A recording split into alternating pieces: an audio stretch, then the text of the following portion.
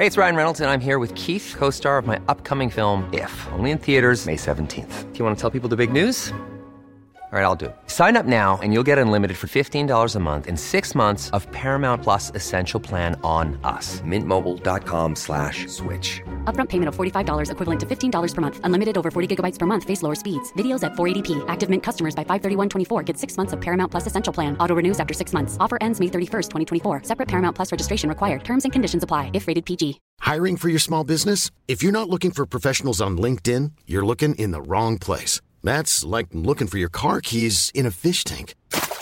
LinkedIn helps you hire professionals you can't find anywhere else, even those who aren't actively searching for a new job but might be open to the perfect role. In a given month, over 70% of LinkedIn users don't even visit other leading job sites. So start looking in the right place. With LinkedIn, you can hire professionals like a professional. Post your free job on linkedin.com/people today.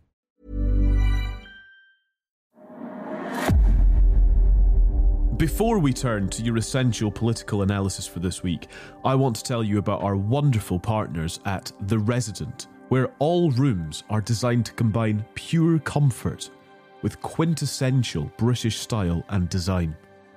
Whether you're escaping to London for a romantic break or visiting the city with friends and family, there's no better place to stay in the heart of the neighbourhood. Without The Resident, you might not get to experience London, and without The Resident, we wouldn't be here on Whitehall Sources.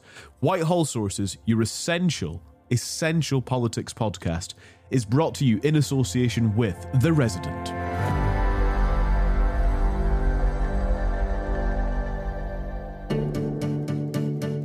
Thank you, Prime Minister. Chris Mason, BBC News. If by the time of the next general election you haven't stopped the boats, will you have failed?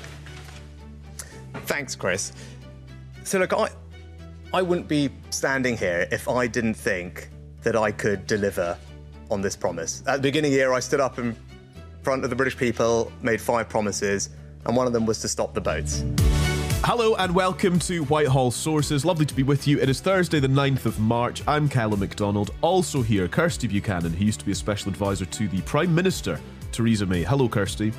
Hello. And also here as well, Frankie Leach, fresh from local democracy and serving the people, and serving the square mile. Formerly an advisor to Jeremy Corbyn when he was Labour leader. Hello, Frankie.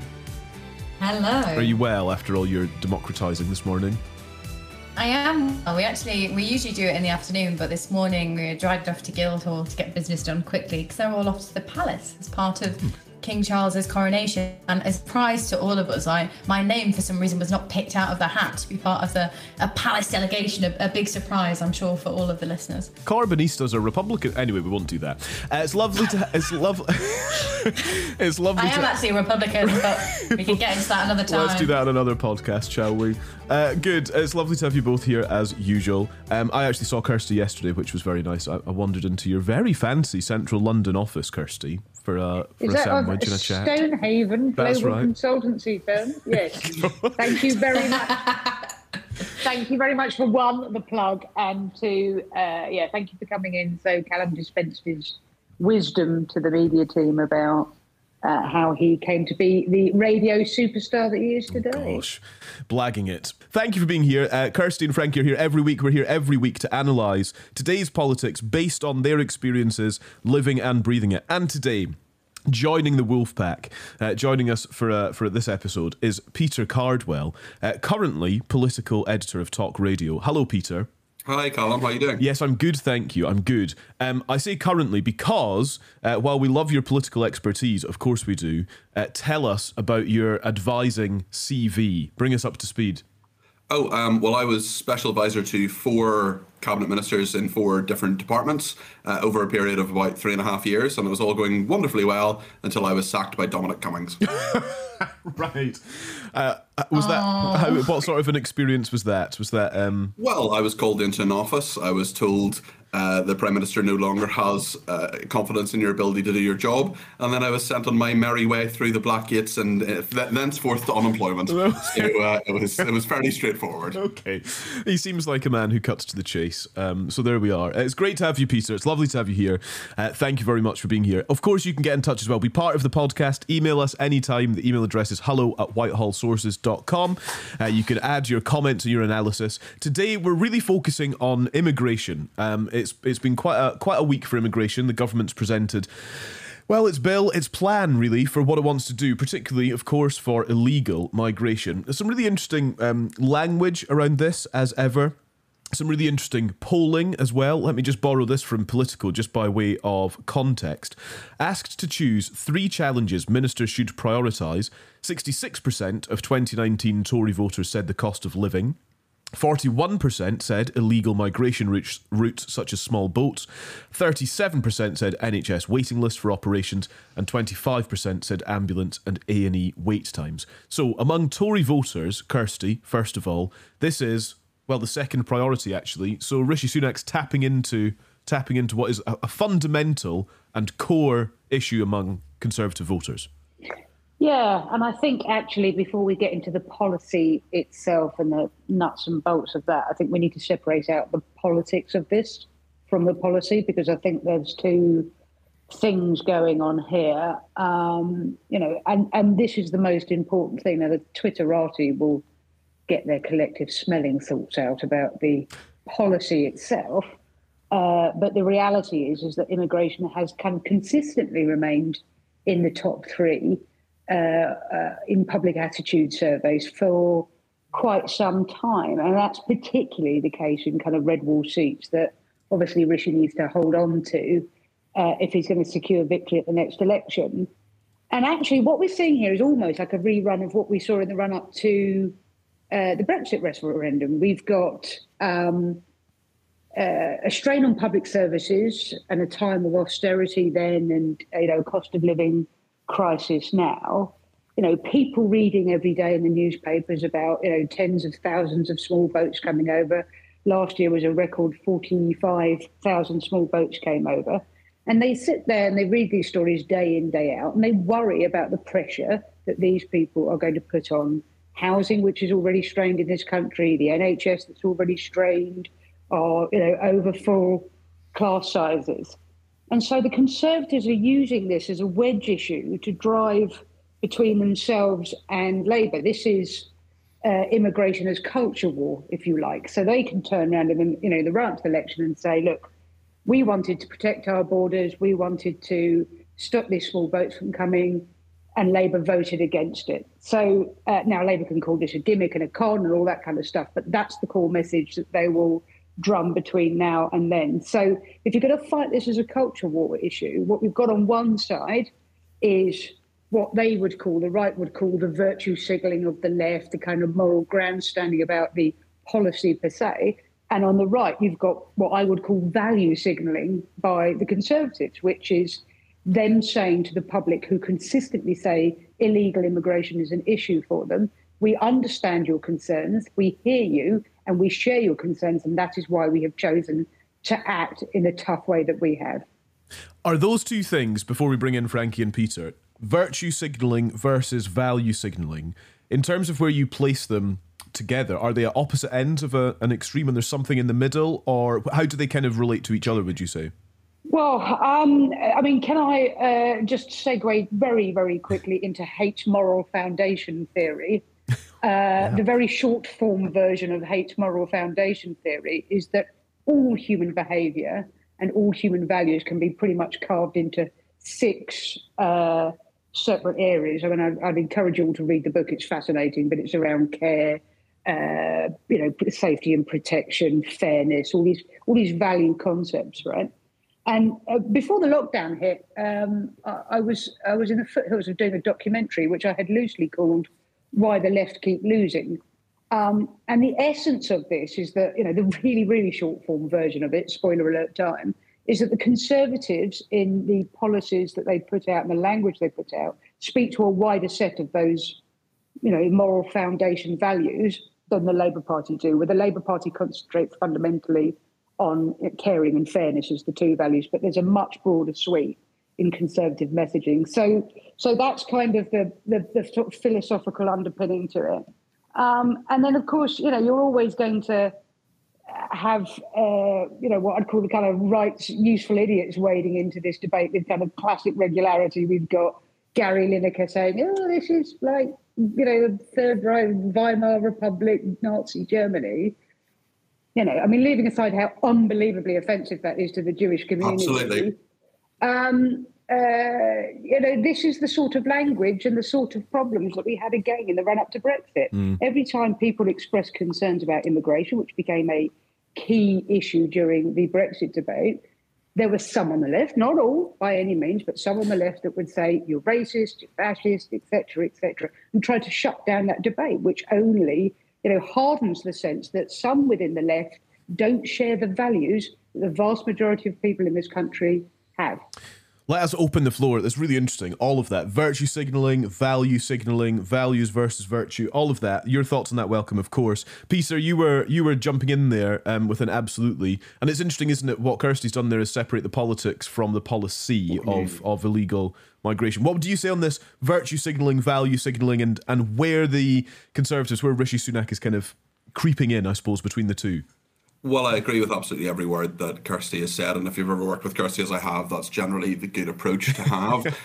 In terms of, I think there's more to the politics, though, as well, because when this inevitably goes wrong, I think it is a probably fairly unworkable policy. I think immigration has never really worked in this country since Windrush, in the last 50 or 60 years, and I don't know how the boats are going to be stopped, and if the boats are stopped, there'll be another way, because what has happened over the last 10 or 15 years is that the Home Office has innovated, and then the people smugglers have innovated, and this just keeps going on ad infinitum, so there'll be something new.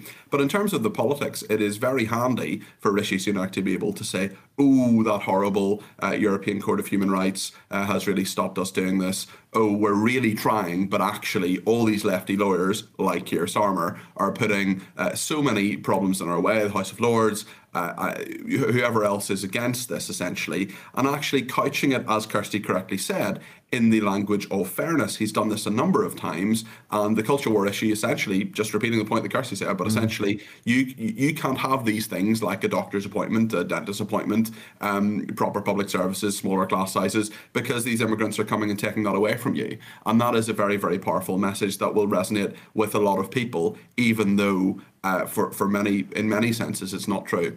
There's a really interesting bit, and Frankie, do come in on this at this point. There's a really interesting bit in some of this polling as well that's reported by Political Today that I alluded to before.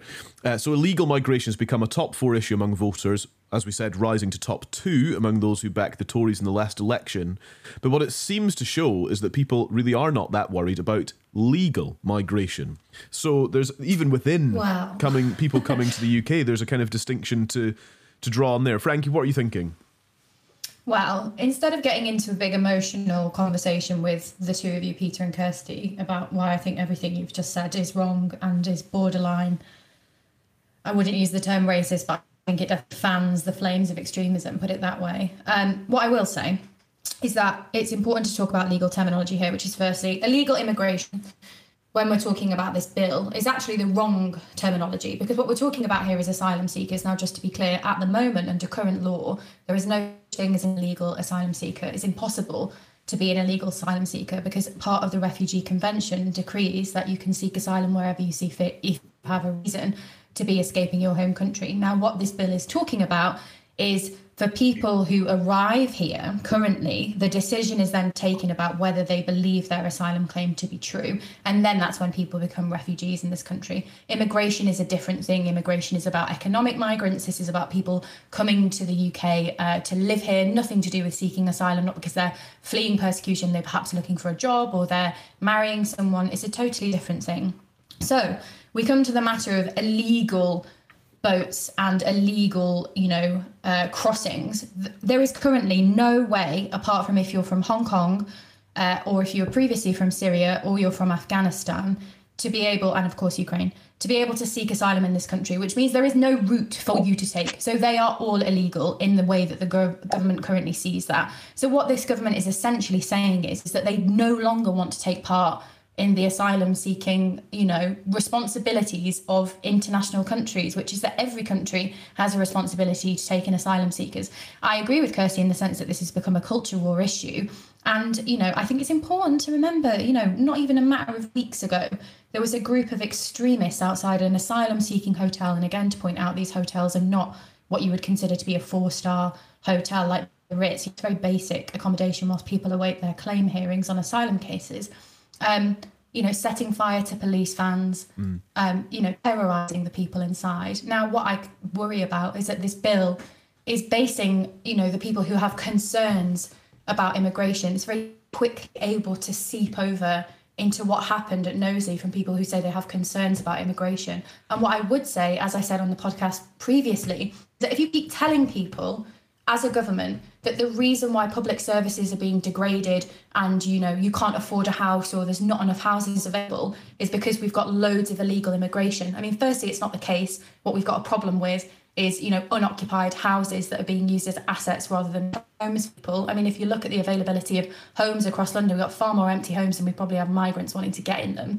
And that's an issue of the government. It's not because of illegal immigration. But if you keep telling people, beating that message down, immigration is to blame, then of course, in a focus group, people are going to say, I feel like immigration is a problem. I'm not denying the fact that clearly we have a public who are concerned about immigration. But that doesn't mean that we should call a spade, which is that we point out that this policy is really playing into dangerous rhetoric about people who are fleeing persecution, putting them in terminology like invasion. I mean, I think Gary Lineker is right to compare that to the language that people use about groups of people when they are trying to draw a line between us and them. And I think it's upsetting to me to see people kind of prophesize about the policy of this, when for me it's just a fundamental issue of morals about what is right and what is decent. And to call this out, that's wrong. I get that. I totally get that. I hear you. Absolutely. And I think what is interesting is how it becomes and has become such a pertinent issue and has stayed there. So as we're saying, you know, by kind of using that polling, I'm highlighting that people, you know, it is a matter of concern for people. No, of course. And this is what I mean, is that it concerns me that the polling exists. Yeah, no, I get you. I get all of that. And actually, just on that, you know, we've kind of got into the policy there, and we'll keep looping back to that, I'm sure. Peter, something you said was interesting about Windrush and actually just how the sort of longevity of the issue of immigration. Kirsty mentioned Brexit as well. This is something that has bubbled for so long, and as you highlighted, has actually been an issue that governments have wrestled with for so long. I mean, for how long? How far back can we trace this as an issue that governments are wrestling with?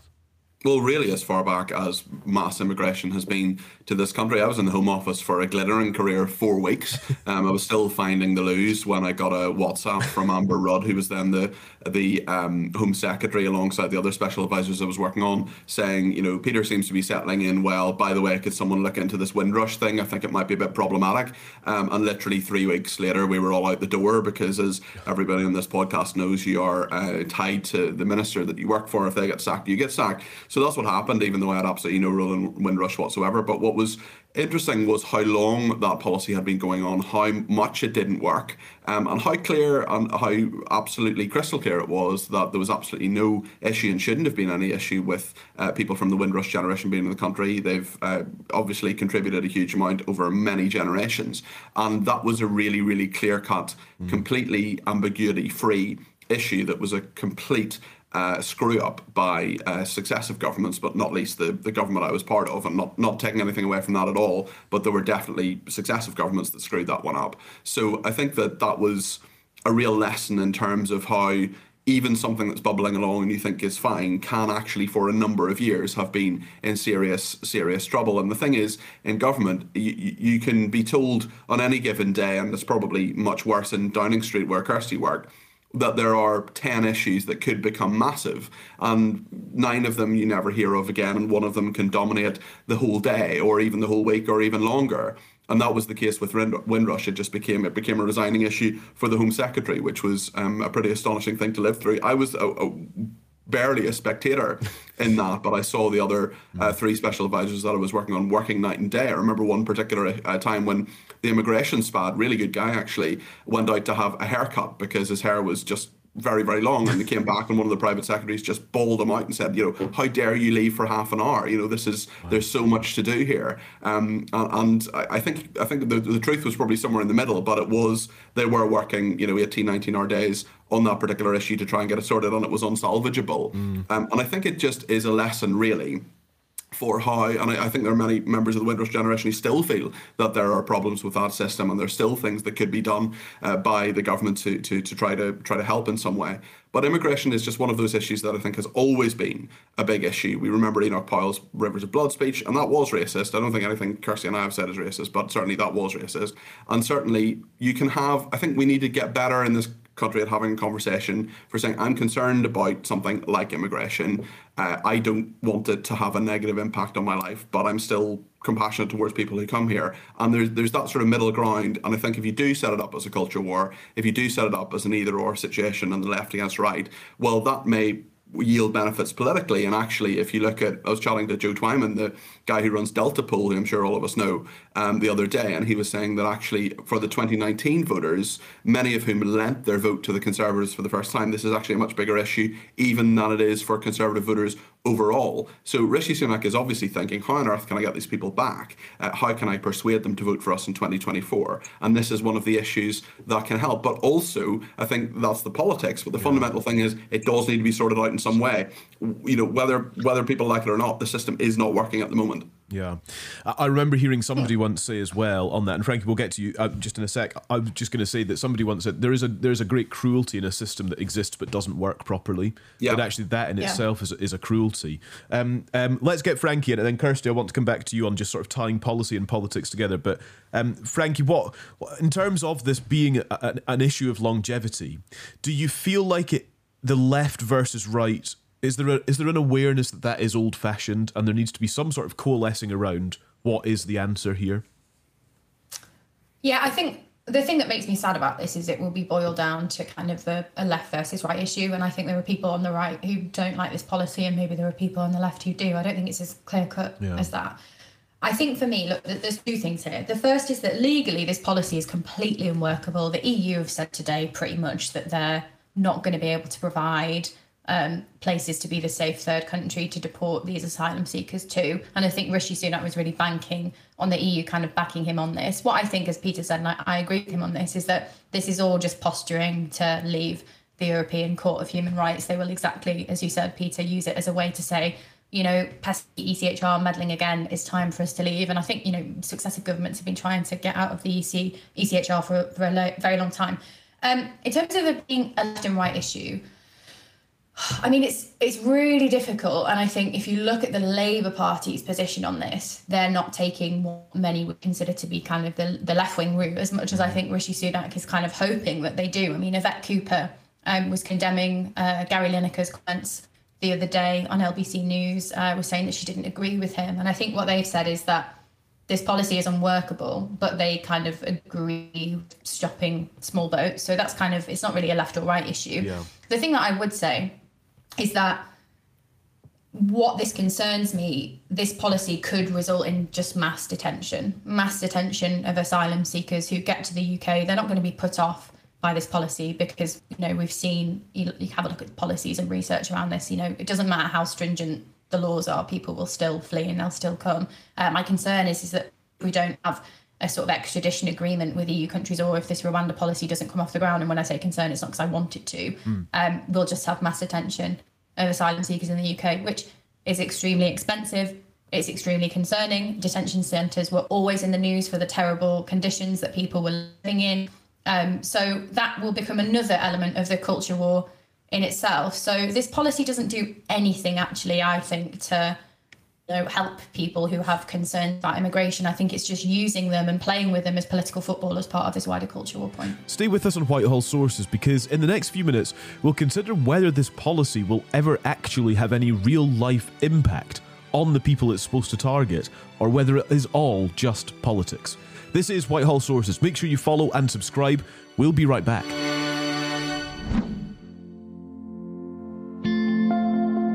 Oh, hello. Well, you thought you'd got rid of me, didn't you? Well, here I am in the break as well. You are welcome. Here at Whitehall Sources, we are always enthusiastic about rigorous journalism. So, we have been tapping up our very special sources to find out more about The Resident, which says it has excellent rooms in exceptional locations, providing heartfelt hospitality. I'm pleased to say their story checks out, actually. Here's one of our sources, Bossman56, who says, just spent 3 days at the Resident Covent Garden. Room was excellent, so were the staff. The room and the hotel, clean and tidy. Staff were friendly and very efficient. Will be going back soon. And in the interest of double sourcing, it's just what we have to do as rigorous journalists. How about this from Gufton, which I assume must be a code name. The best hotel I've stayed at in London. The customer service was unsurpassed from the moment I walked in the door. It actually all makes us very proud to be supported by The Resident on Whitehall Sources. And you can join The Resident online. Go to residenthotels.com. And if you all do that, they'll actually just be very pleased with us. So go to residenthotels.com. Thank you.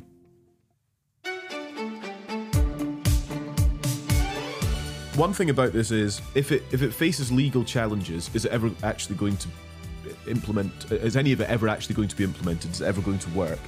But also then, in the sort of zoomed out sense, if this has been such a long-term issue that is important to people with a variety of views on it, one, is Rishi Sunak the one who's going to get a grip on it? And two, is this what getting a grip on it looks like? Something that's teed up for loads of legal challenges? I will tell you that if this policy ever A, becomes law, or B, works, in inverted commas, I will change my name to Lala Moonchild. I will give away all my possessions and I will go and live in a yurt in the South Californian deserts, right? I appreciate why people are upset about it, but I think they will just need to relax, because there is no way in hell that this is legal and isn't going to be subjected to and tied up in the courts ad infinitum right past the next election. There's a couple of factual points around the policy issue here that I think are important to stress, right? So Frankie's 100% right. We only at the moment have safe and legal routes, specifically for Ukraine, Hong Kong and Afghanistan. There are a couple of other ways of getting in legally to this country, which is the UK resettlement scheme and family reunion visas. We don't, however, have safe and legal routes for people fleeing other places where we used to, and you would expect to now, places like Eritrea and Syria. It is curious to me that 2 or 3 weeks ago, the government basically, to clear a backlog, our backlog on asylum is like 100,000 people. To help clear the backlog, it basically rubber stamped all the kind of Eritrea and Syrian applications, because 95% of them are accepted anyway. So if 2 or 3 weeks ago you were accepting 95% and just rubber stamping them, why on earth don't we have safe and legal routes for people coming from Syria or from Eritrea? And whilst the government has said, look, we will have more safe and legal routes, they've also said we won't do this until this small boats policy actually works. And so there you can see the kind of horns on the dilemma on it. But there is also another fundamental truth here. There is nobody here that is from the start point, nobody from the start point that thinks, left or right, that thinks that piling, a group of desperate people onto shoddy, shonky, dodgy boats and sailing them across the channel is a good thing. These people aren't making some humanitarian mission here. These are criminal gangs dealing in human misery. So I think there is a fundamental point about, we do need to do something. France is never going to accept a returns agreement.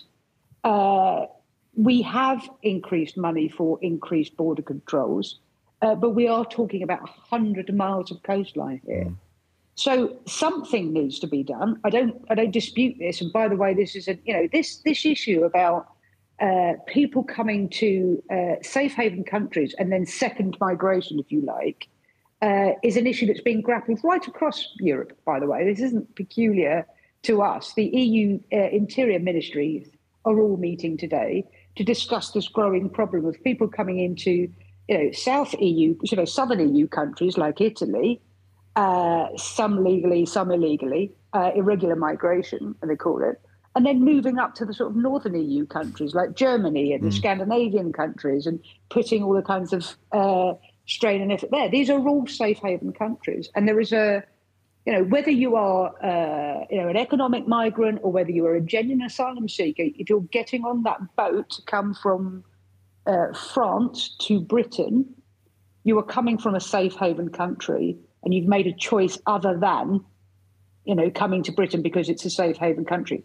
You are coming here because you've probably got a support network here, or you speak English, etc. But the reality of this is, until we have a returns agreement, which I don't see us ever having, frankly, because I don't care how good the relationship is between Rishi Sunak and Emmanuel Macron. I don't ever see France signing up to a returns agreement. I just don't know how you break this conundrum. But do you break it like this? No, I don't think you do. That's interesting. Peter, what do you think about that? Just that question of, if this is something that's persisted for so long, is Rishi Sunak the one to, in that phrase, to break the conundrum, and is this the way to do it? It's an attempt. Yeah. And I think it's better to make an attempt to stop. I think stopping the boats is a good idea for lots of reasons. I think it's a good idea for humanitarian reasons. I think it's a good idea for political reasons. I think it's a good idea for the country, because there's got to be a better way.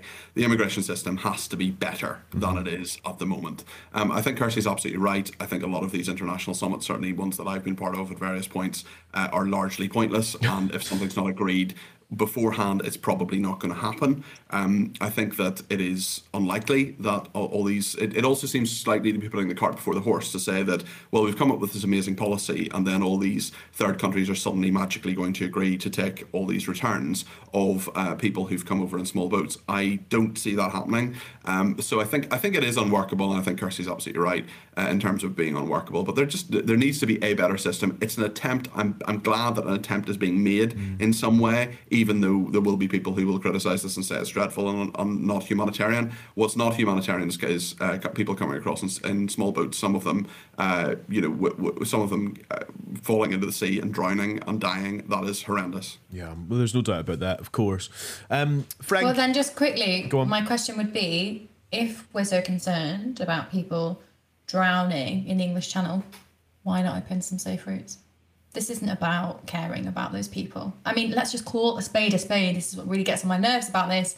It might be for you as an individual, but for the government, this is not about being concerned about people fleeing asylum or getting on those boats. It is about the political problem it represents. If we cared about the humanitarian... Why can it not because they're not open. So why haven't they opened safe routes then? I'll ask you the question. If it can be both, why not open safe routes? Well, we don't know if they're going to do that in the future. They haven't done it so far. You can't answer. There's no answer for it because they don't care. Genuinely, the way to stop people dying if they are coming to claim asylum is open a safe route. So what would your... It doesn't impact. Okay, fair enough. Let's take that premise. How then would you not limit it at all? Would you just say, we'll just take as many people as want to come to this country and can stay here and there's no problem? I think for me, it would be about opening schemes. So, for instance, the Syria scheme worked really well, which was essentially allowing people to board planes with visas or at least approvals because they were coming over on a humanitarian scheme. That is a safe route. It's exactly what we did with Ukraine. I thought Ukraine was a fantastic example of how to do it right, which is essentially see a country in crisis, put out the clarion call and say, if you want to flee persecution and find a safe place, you can come here and provide. But there are lots of places you can make the argument. I'm not saying that was a bad system. I'm not saying your idea is a bad one. Simply what I'm saying is, if there are lots of places around the world where you could legitimately say there are problems for either everyone, like places like Syria, Afghanistan, Iraq, at various points in the last 20 years, or alternatively for groups of people, where do you draw the line? Where do you say that we can't take any more people? Do you ever draw the line? It's about whether.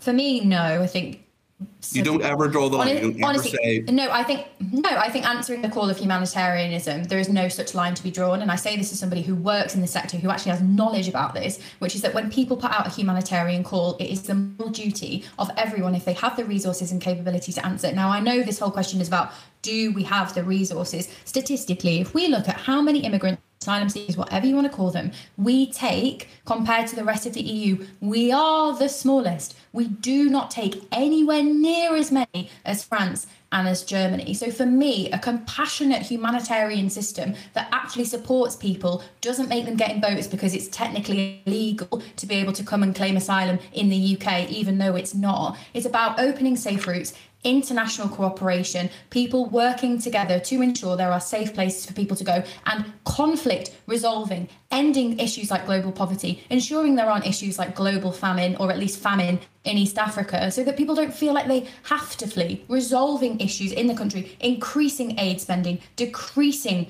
defence spending, because we are basically trying to ensure that where people live is a safe place, a place where they can earn, prosper, enjoy their family. The Eritrean guys that I work with look on the street like single men stood outside hotels, the kind of people that the Sun will complain about. That one of them that I work with, married, has 3 children, has a wife, misses his family terribly, never wanted to leave. He would have stayed. And this is what I mean. A good asylum system protects people in their time of need and then supports them to go home. And this is the concept that we're not talking about. It's just about being kind. Just to pick up, because it's really interesting to sort of try to dig into, if not this, then what, which is what we've done a bit of there, which is really helpful. Kirsty, I want to just pull back then into the polling that I mentioned, because there's a bit of a cycle here to break. So again, based on what Frankie was saying earlier, if government rhetoric fuels a public attitude towards migration, and then somebody was to propose a policy along the lines of what Frankie's just suggested, is that even possible? Because I'm trying to understand what comes first. Is it public attitudes that have informed the policy? Is it rhetoric that has informed public attitudes, which has then informed the policy? Do you see what I'm getting at? Is where in the cycle could you break in, if at all? Well, look, I think one thing that we can all ardently agree on is that the current system is broken and isn't working, and something needs to be done about it. Is it driven by public? Well, look, I mean, the politics of this clearly is driven by the public, and where public attitudes are on this issue. But the policy itself, look,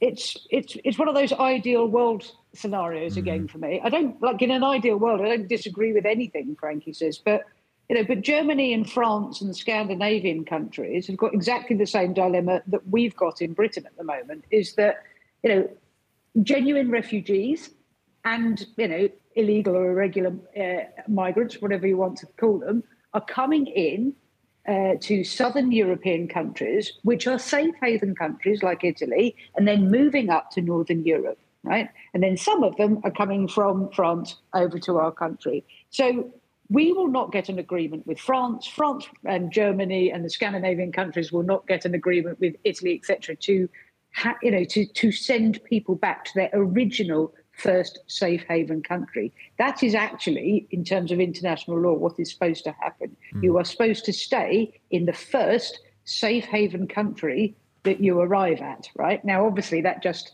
leads to secondary migration. Oh, Frankie's telling me that I'm wrong about Frankie. This. That isn't true.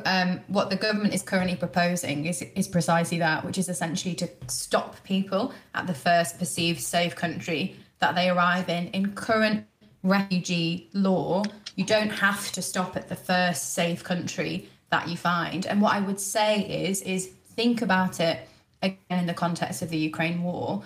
Did we, when the Ukraine war kicked off, say, right, you all get to Poland and you stay there? No, nobody even considered that. It was just like, of course they might want to come to the UK, and let's bring people in, let's welcome them. It's exactly the same process, but yet just on a factual point, there is no current legislation that says you have to stay in the first country that you arrive in. Otherwise, we wouldn't be in this situation. Okay, so we have safe and legal routes. I agree with Frankie. I think we need more of them. I'm particularly surprised that we don't have safe and legal routes at the moment for Eritrea and for Syria. That is a curiosity to me. I also take Peter's point about, look, at any point, there are, I think currently at the moment, there are 123 conflicts in the world at the moment. Are we having safe and legal routes for 123 countries? And then if you look at the kind of numbers that we're talking about here, Germany, in terms of asylum applications last year, took 127,000. France was 96,000. Britain was 72,000. So we're not radically kind of far away from where France is on this. And in terms of, the Ukrainian scheme, we took 186,000 people from Ukraine, 144,000 from Hong Kong, 12,000 from Afghanistan. So we do provide, a safe haven and a new home for hundreds and thousands of refugees every single year. So it's important. Just to say, it's asylum seekers. So just specifically on the language, I'm just hammering this point in because it's making me get really frustrated. These people are asylum seekers. They aren't just brought in as refugees because it's a whole different set of rights. So just quickly, just to troubleshoot, when you're an asylum seeker, you get to this country, you're not allowed to work. So you can't get a job. If you get refugee status, then you can get a job, then you can apply to do things like university. So even the concept of who we give refugee status to and who we allow to come here to seek asylum is a different thing. But Kirsty, I'll let you finish, but I'm just on the technical points, it is actually a totally different thing. Okay. So, yeah, look, I think where I kind of ended up with this in terms of the pure policy of it, I think we need more safe legal routes. I am concerned about, where you draw the line on that. Of course I am, because like I say, there's 123 armed conflicts across the world at the moment. But having said that, that doesn't, even if you had more safe and legal routes, that doesn't solve the problem of thousands and thousands of people coming over every year on dangerous small boats across the channel. It doesn't solve that problem. Yeah. What solves that problem? Now, some of the people in there are economic migrants. Some of them are genuine asylum seekers, refugees. I'm now confused about what language I'm supposed to be using. I think you can use both in different circumstances, is the point. But more, 2, 3, 4, 5 more safe and legal routes is not going to solve that problem. What solves that problem? Now, you've only got a handful of issues here. You massively increase your beach patrols, your French beach patrols. We've handed over £232 million in the last 5 or 6 years to France, but to increase, and they've upticked their patrols by 40%. That's 100 miles of coastline we're talking about here. I was listening to a fisherman the other day on the radio, and he said, in the last sort of 3, 4, 5 years, he said, it's become almost a kind of daily occurrence to see a little boat bibbling past you while you're out in the channel with people in it. And he's had to go and rescue people before, and he's been asked by the Border Patrol to follow boats back sometimes because they haven't got enough staff to make sure that people, arrive safely.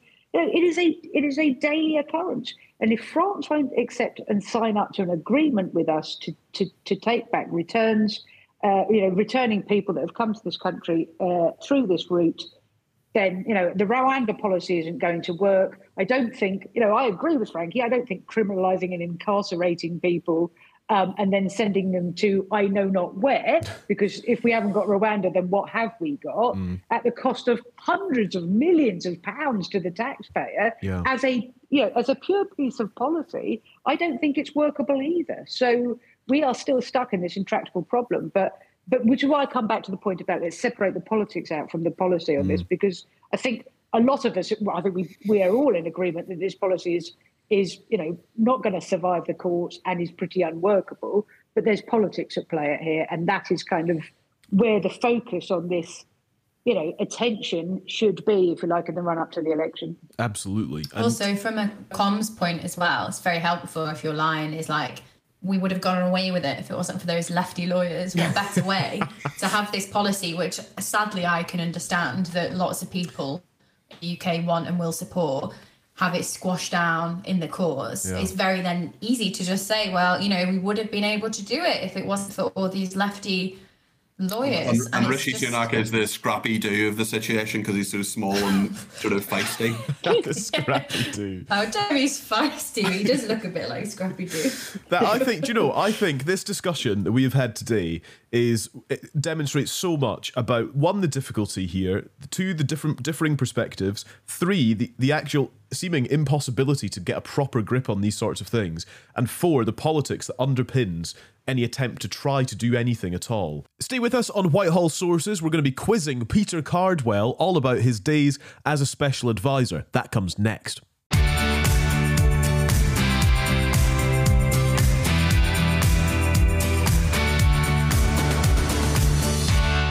I think we should find out more about Peter Cardwell, a friend to us all. Yeah. A man of many talents, a man who often joined us on Times Radio on the programme at unearthly o'clock, before then having to go and spend his time on other radio stations in the same building that I'm sure you enjoy far less than Times Radio. When you think back to your advisor days, do you think of them fondly? I think that I always start with this question with former advisors. Oh, I do. I mean, it was an incredible privilege. It was really interesting. It was fascinating. And also, I don't think I ever came home from work and put my feet up on the sofa and said to my housemate, that was a boring day. Yeah. It was always really, really interesting. Even it can be frustrating, it can be tiring, it can be very difficult, but also it's really brilliant. I mean, I was a journalist for 10 years beforehand. I'm now back in journalism, but I absolutely loved it. And it completely changed my perspective on both people who work in politics and journalists. Listen to you, feeding that revolving door theory from Whitehall to journalism. But it is a sort of fascinating thing, and also you just meet these sort of incredible people from both sides of the aisle, actually. And bizarrely, one thing I did, which I'm not sure too many people did, but maybe others did as well, but I always sort of reached out to my Labour kind of shadows and said, occasionally we'll have to work together and things, maybe we should just have a cup of tea together. And there were occasionally times where, I remember one of the shadows of one of the secretaries of state I had, he had a family thing, and they said, can we just agree there'll be no parliamentary business kind of tomorrow or UQs or anything, because this particular event, a funeral, I think, had to happen, and it was fine, it was done, and things like that. It can kind of help, and you do make odd and sort of weird friendships, and you meet really interesting, charismatic, sort of brilliant people. I mean, even though I still basically have some form of PTSD from working in CCHQ on the 2017 election, which was just the most horrendous experience. Sorry about that. I got, believe me, frankly, the Corbynists weren't the biggest problem for us in CCHQ. I was literally about to say that was the least of our problems. Yes, indeed. But through working on that election, I became friends with, Kirsty Buchanan and my greatest friend in politics, who's a former advisor called Amy Fisher. So, you do meet these sort of brilliant people. And also you're helping in a small way to run a G7 country. I mean, what's not to like? How do you reflect on days gone by? And this is perhaps one for all of you. This week, I noticed your brilliant piece in the Times today, by the way, on being a special advisor, your amazing book, Secret Life of a Special Advisor as well. But how do you reflect on the past week where special advisors, and even before that, to be fair, you mentioned Dominic Cummings, where special advisors and those who are traditionally the cogs in the machine that we don't know that much about really get thrust into the limelight? And I say the last few days, I realise Simon Case is a civil servant, but he's somebody who's floating around. Also, though, in the Hancock WhatsApps, there are names galore of special advisors in the communications between the health secretary at the time and those who were advising him, something you reflect on in the Times. I just wonder how you feel about that. Is that sort of pulling back the curtain in a way that is unhelpful in any way? Well, this is the inherent conflict I have as sort of poacher turned gamekeeper turned poacher, in terms of the fact that they say sunlight is the best disinfectant, but at the same time, sometimes you do need. It's better if I don't talk about the specific WhatsApp things, because they do involve some friends of mine, and Absolutely. I can't be objective on that.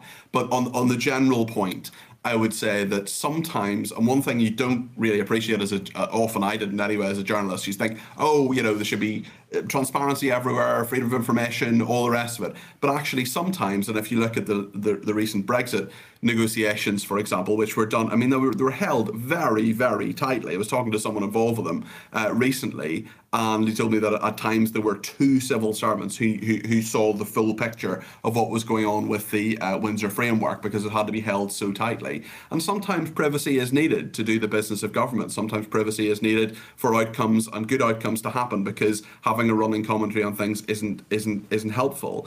In terms of the WhatsApp messages, that's a sensation. It's a massive scoop for the Telegraph. It's a massive scoop for my colleague Isabel Oakeshott, and it will change the way government works. It will change the way people think about the messages they send. And if there is a cabinet minister who hasn't switched on disappearing messages on WhatsApp or moved to Signal, I'd be astonished, because I think that actually the net result of that story, even though it's an absolutely belter of a scoop, I think that the net result might be less transparency in government, because people will try to communicate in ways which can never be revealed. And that's bad for democracy in the longer term. That is very interesting. Should just note, without wishing to digress too much, Isabel Oakeshott, of course, your Talk TV colleague, not your Telegraph colleague. That's right, yes, she's my Talk TV colleague. I don't work for the Telegraph. No, notable. And yes, who knew that she did until a couple of weeks ago? But there we are. Kirsty, what do you think on the kind of transparency thing? I'm just quite intrigued by it. And what Peter was saying there, that actually the result of all of these WhatsApp messages being published by Isabel Oakeshott of the Telegraph is just quite intriguing for what happens from here on out. But your claws away. What claws? She's been working for the Telegraph for several months. Claws, kitty. Anyway, Kirsty, the transparency issue. Yeah, I agree with Peter, and I think I said this last week. All I can see as the net upshot of this is that going into hiding. That people will switch to Signal, which is, I think I described it last week, was the grown-ups version of Snapchat, right? You pass the messages and then they disappear conveniently after 2 weeks. And I think that's true. I mean, I've always tried to live by the maxim that you should never put in print something that, you wouldn't want to see, written out in a newspaper, if you like. But, But that's quite tricky, Kirsty, in government, isn't it?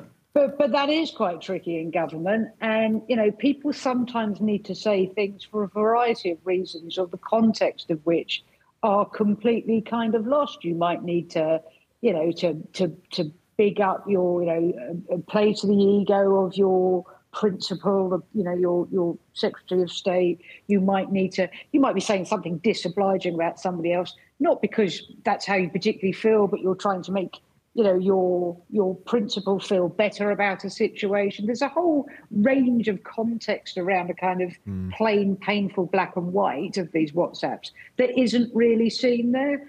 But I do come back to the original point about listening to Matt Hancock bleat about betrayal when he's handed over the WhatsApps of friends and colleagues without talking to them, putting their careers and their reputations in jeopardy as much as his. I find extraordinary, but look, I said last week, if you want to do things that don't get traced back, you have a face-to-face conversation. Yeah. You don't do it on WhatsApp. You don't do it by email. You do it offline. One of Kirsty's mantras on this pod, Peter, is, to try to sort of help us realise that governing is actually really difficult and getting things done is not plain sailing, basically ever, it would seem, Kirsty.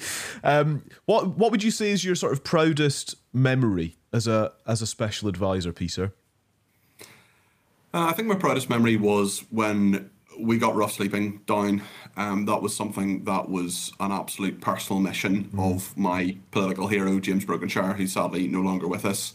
And I remember actually speaking to Kirsty about this one time in terms of not just rough sleeping, and it was brilliant that the policy resulted in that, but also just the relationship I had with James, who's just a brilliant guy. And Kirsty said to me on one occasion, look, at the end of the day, your staff, at the end of the day, you might have a really close relationship with this person, get on with them, but at the end of the day, once the relationship ends, and she said the only exception she'd ever seen to it was James Brokenshire and me, who became a really, really good mate.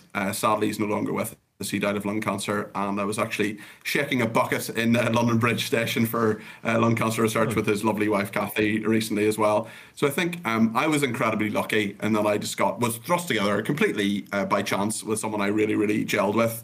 And I think that in working in the Northern Ireland office with him and then in the Ministry of Housing, Communities and Local Government, and it was just when you have a really good team. I was with Liam Booth-Smith, who's now Rishi Sunak Chief of Staff, and a brilliant civil servant called Jamie Cowling, who is the Principal Private Secretary, really, really important senior civil servant, and James, and kind of just the four of us just worked together really, really well.